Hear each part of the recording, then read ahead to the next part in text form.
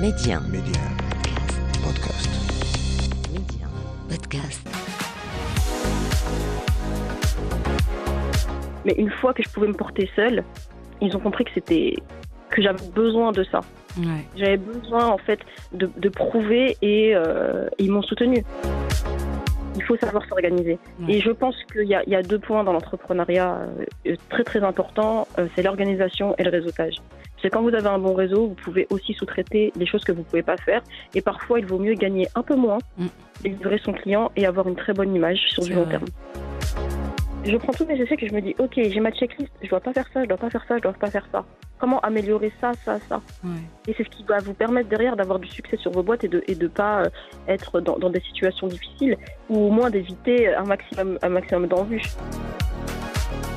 Derrière chaque choix de carrière se cache une personne avec une vision et derrière cette personne se cache une histoire. On vous la raconte.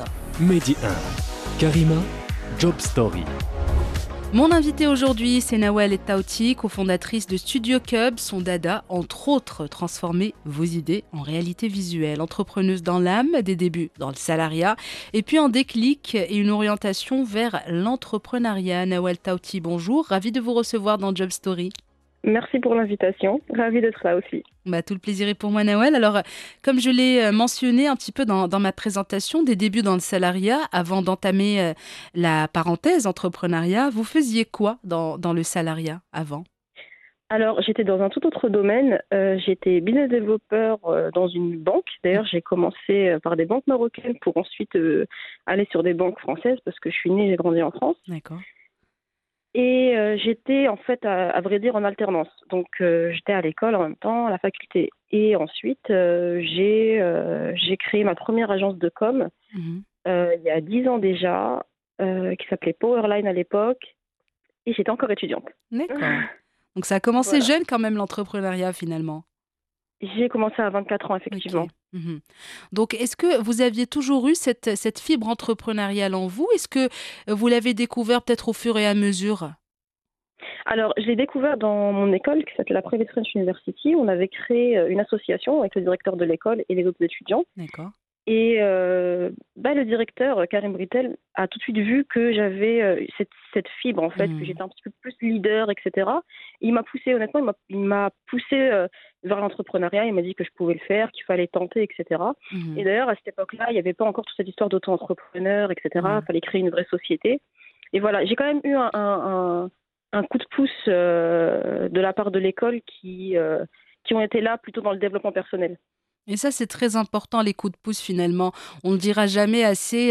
Des fois, des jeunes, ils sont un petit peu... Ils ont la motivation qu'il faut, ils ont une idée de projet, etc. Il suffit juste que quelqu'un leur tende la main, tout simplement, ou croit en eux, en leur projet, et le tour est joué. Donc, c'est très important, ces petits coups de pouce, des fois, comme ça. Soit le destin ou une personne physique, d'ailleurs. Des fois, ça se passe dans les 2 cas.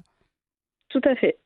Et donc, dans le salariat, après, quel a été le déclic ? Est-ce qu'il y a eu un déclic justement pour vous orienter vers l'entrepreneuriat ? Est-ce qu'il s'est passé quelque chose avant le switch ? Tout à fait. Alors, peut-être qu'on le dit qu'à demi-mot aujourd'hui, mais je supportais pas de ne pas pouvoir être libre dans mon travail. Il y a très peu d'entrepreneurs qui vont vous le dire. Je pense, en tout cas, qu'il y a très peu d'entrepreneurs qui le disent aujourd'hui. Mais il y a des personnes, je pense, qu'elles ne sont pas faites pour être sous la coupe ou de quelqu'un. Ouais. Et moi, c'était impossible pour moi d'être sous une hiérarchie parce que je ne voyais pas les choses de la même manière, parce que je ne connaissais pas la stratégie globale, parce que même si on a la politique de l'entreprise, je ne connaissais pas la stratégie globale, etc. Et je suis passionnée de marketing. Donc, c'était trop difficile pour moi de seulement suivre la stratégie qu'on m'imposait. Ouais. Et donc voilà, c'est ce qui a fait que je me suis dit, je peux pas. J'ai besoin d'avoir ma stratégie de A à Z, de tester des stratégies et de voir réellement ce qui fonctionne ou pas. C'est pour ça que c'était en réalité une évidence de créer ma première agence. Et vous avez bien fait de sauter le cap jeune aussi, Nawal, parce que des fois, on se retrouve un petit peu dans l'univers de salariat, les années passent, on n'est pas forcément heureux.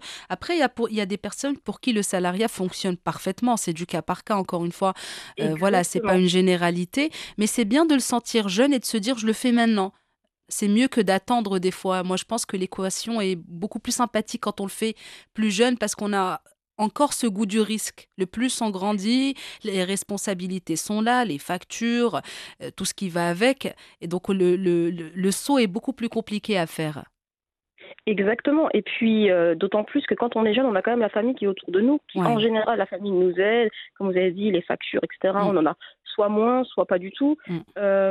Et puis, on a le temps de se tromper. Ouais, c'est ça. Même si j'estime qu'on peut commencer l'entrepreneuriat à 40, 50. Bah oui. Mais ce que je veux dire, c'est que quand on est jeune, on a plus de temps pour se tromper, plus de temps pour apprendre. Et justement, le temps est précieux. Je peux même vous dire qu'en 10 ans d'entrepreneuriat, moi, j'apprends encore aujourd'hui. Et je ne pense pas qu'il y a un seul entrepreneur qui n'apprend pas.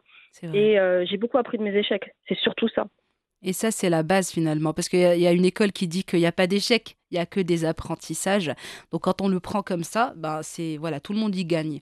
On n'est pas frustré, on est frustré bien sûr, on est des êtres humains, on va pas se dire voilà, si on lance un projet que ça marche pas, on n'est pas forcément heureux, mais on se dit pourquoi ça n'a pas marché, on essaie de régler un petit peu, d'ajuster, et la prochaine fois qu'on se relance, c'est beaucoup plus simple.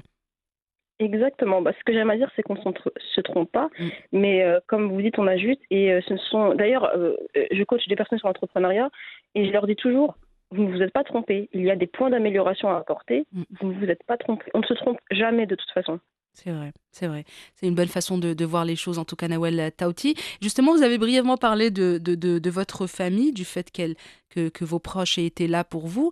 Est-ce qu'il y a eu justement le soutien de vos proches de façon plus globale, ou plutôt est-ce qu'il y a eu de l'incompréhension? Comment ça s'est passé? Parce que quand on laisse le salariat ou qu'on opte pour l'entrepreneuriat, dès nos premiers pas d'ailleurs dans l'univers pro, ben, il y a différentes histoires de différentes personnes. Il y a des fois des réticences, de l'incompréhension, des encouragements, par crainte justement de perdre cette stabilité financière qu'offre le salariat. Comment ça s'est passé pour vous?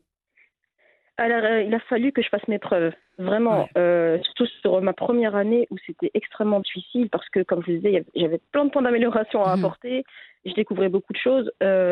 Moi, quand j'ai commencé, il n'y avait pas l'auto-entrepreneuriat. Donc, quand vous avez une SARL et que vous avez plein de charges à payer derrière et que, bah, en fait, vous ne faites pas assez de clients parce que, voilà, vous ne savez pas comment ça fonctionne, vous prenez beaucoup de temps avec un seul client, etc. Il y a plein de facteurs qui font que, bon, on vous dit, bah, tu devrais plutôt aller dans le salariat. Vous savez, le côté un peu... moi, mes parents étaient ouvriers, donc pour eux, la stabilité, c'était le salariat. Ouais. Et que ce que je faisais, c'était un peu...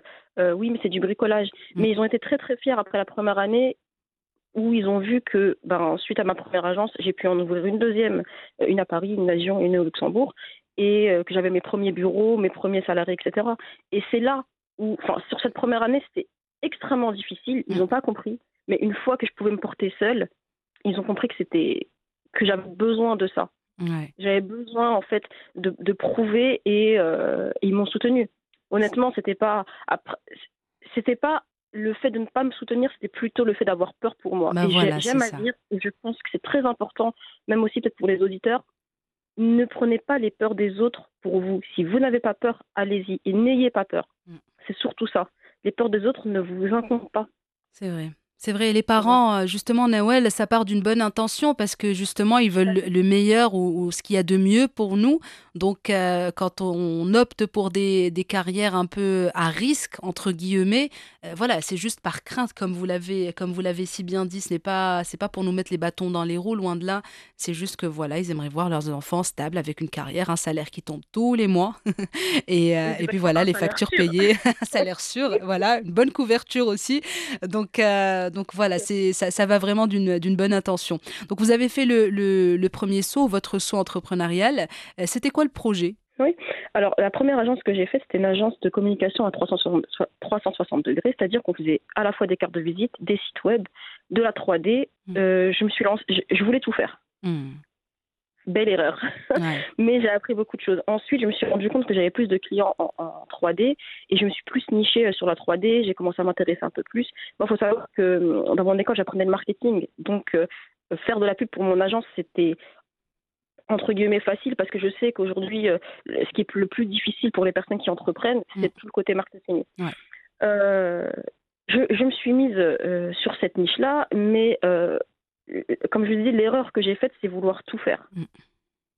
Et comme je le dis dans une de mes dernières vidéos Instagram, c'est ne vendez pas à votre client ce que vous ne pouvez pas lui livrer. Mmh.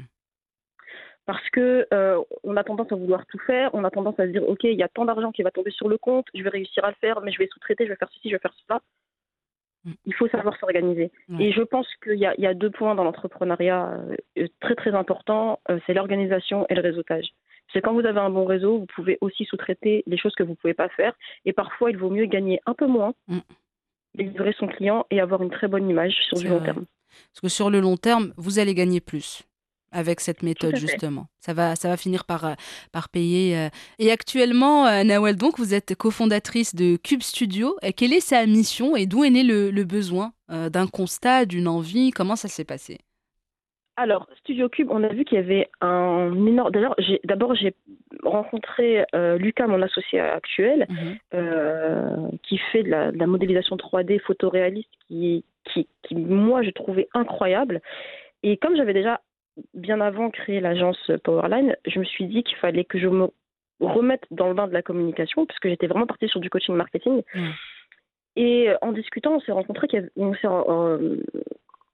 a remarqué qu'il y avait un énorme besoin dans la 3D. Mhm. D'ailleurs, je pense que vous-même, vous ne le savez pas, mais vous êtes entouré par la 3D. Quand vous regardez une publicité d'un parfum, d'une crème, Mm. qu'importe, d'une chaise, Mm. quel que soit l'objet, en général, à 90% du temps, c'est de la modélisation 3D et on pense que ce sont des photos. Ouais. Et aujourd'hui, on est de plus en plus dans l'ère de l'intelligence artificielle. Et on a fait un constat, c'est que la 3D n'est pas touchée par l'intelligence artificielle. C'est qu'on a toujours besoin de l'humain et on aura toujours besoin de l'humain dans la modélisation 3D. Mhm. On a fait une analyse de marché, bien sûr, parce qu'on est aussi là pour gagner notre vie. Et on s'est niché sur la 3D. Donc voilà. D'accord. Et vous offrez quoi comme service? Alors, on fait de la modélisation 3D. Là, il faudrait plutôt que je vous explique ce que c'est réellement que la 3D, je Mm. pense. Mais je vais vous faire une petite étude de cas pour que ça soit beaucoup plus simple, je pense, pour les personnes qui ne connaissent pas la Allez-y. modélisation Mhm, bien 3D. sûr. Disons que vous vendez des appartements, Mm. d'accord? Vous n'avez pas encore construit Ok. votre appartement, vous n'avez pas encore construit votre maison, votre appartement, mais vous avez besoin de vendre votre produit avant même de l'avoir lancé. Mhm, C'est normal pour les promoteurs immobiliers, ça se bien passe comme sûr. ça, par Bah exemple. oui. Mhm. Eh bien, c'est très simple. Vous allez demander à un modélisateur de vous modéliser l'appartement qui sera à vendre dans 2-3 ans. Ouais. Eh bien, nous, on le fait en 3D. Donc, on modélise des produits, des objets Mhm. à partir de l'inexistant, à partir de plans, de croquis.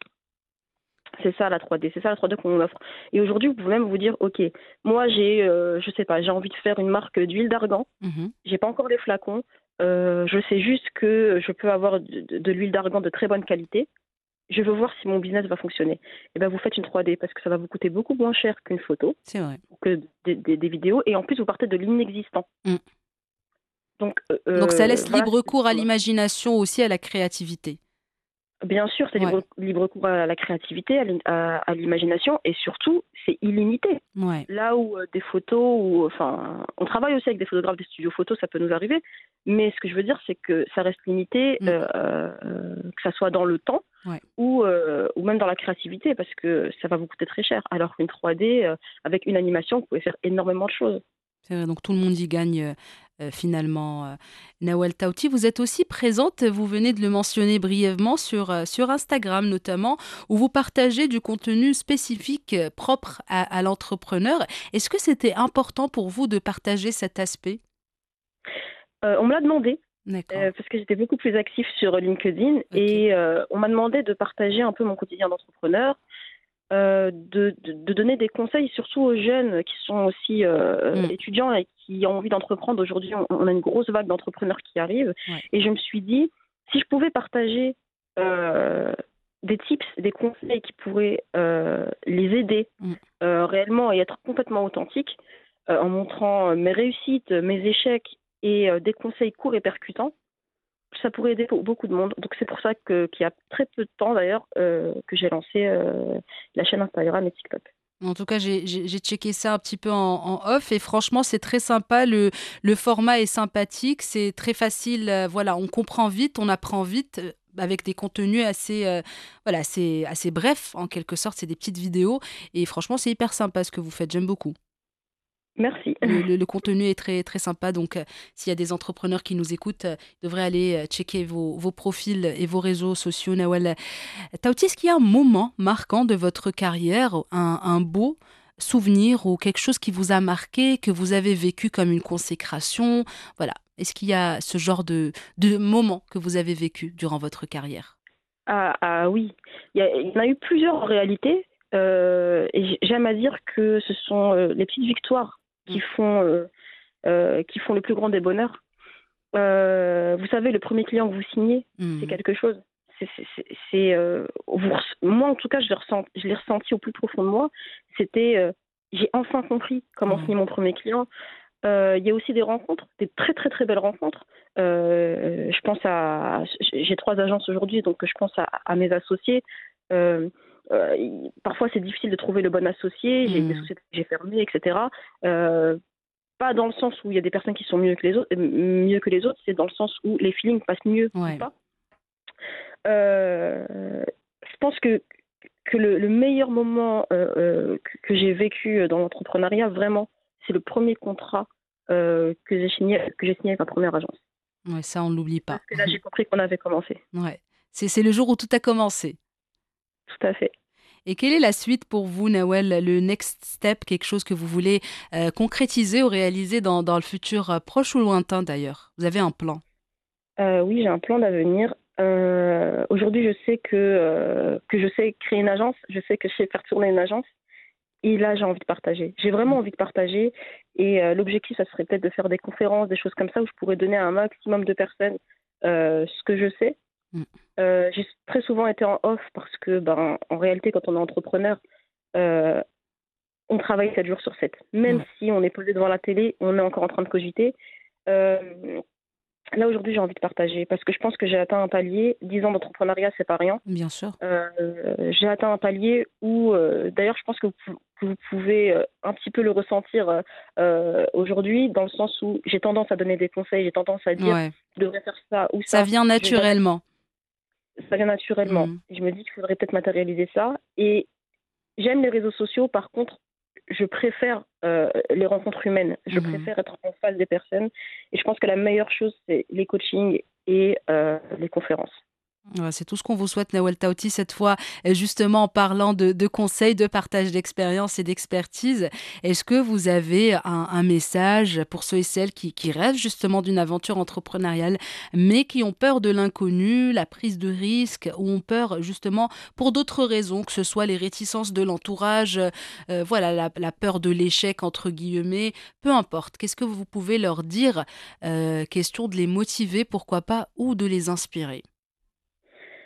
Si vous avez une idée, qu'elle soit bonne ou mauvaise, tentez-la. Si vous avez peur, la peur s'en va avec le temps. Vous savez, il y a des personnes qui ont peur du noir et on les force à rester dans des pièces pendant 3-4 secondes dans le noir pour aller au-delà de leur phobie. Et je pense que la plus grande peur, c'est la peur de la réussite, en réalité. Donc, tentez, allez-y pas à pas.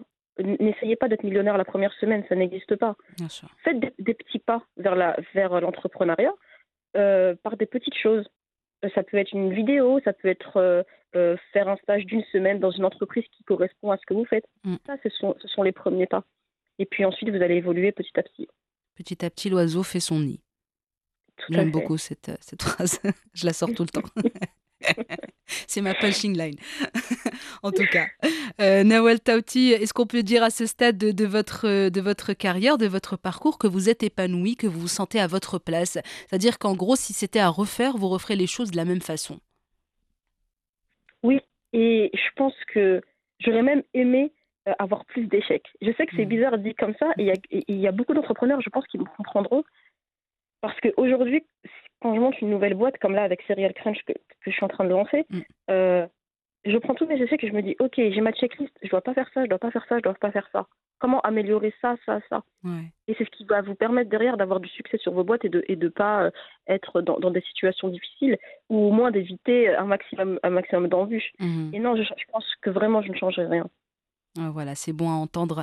Nawal Etaouti, merci beaucoup d'avoir été mon invité aujourd'hui. C'était vraiment un plaisir de vous recevoir, d'échanger, de papoter. Je vous souhaite beaucoup, beaucoup de belles choses pour l'avenir, Inch'Allah. Merci, le plaisir était pour moi. À bientôt. À bientôt. Au revoir. Merci d'avoir partagé vos histoires avec nous en toute intimité, des histoires qui marqueront certains et impacteront plusieurs. Job Story, c'est à retrouver en avant-première sur Média Podcast, un petit abonnement pour la route pour ne plus rien manquer. Restez ouverts et surtout, restez curieux.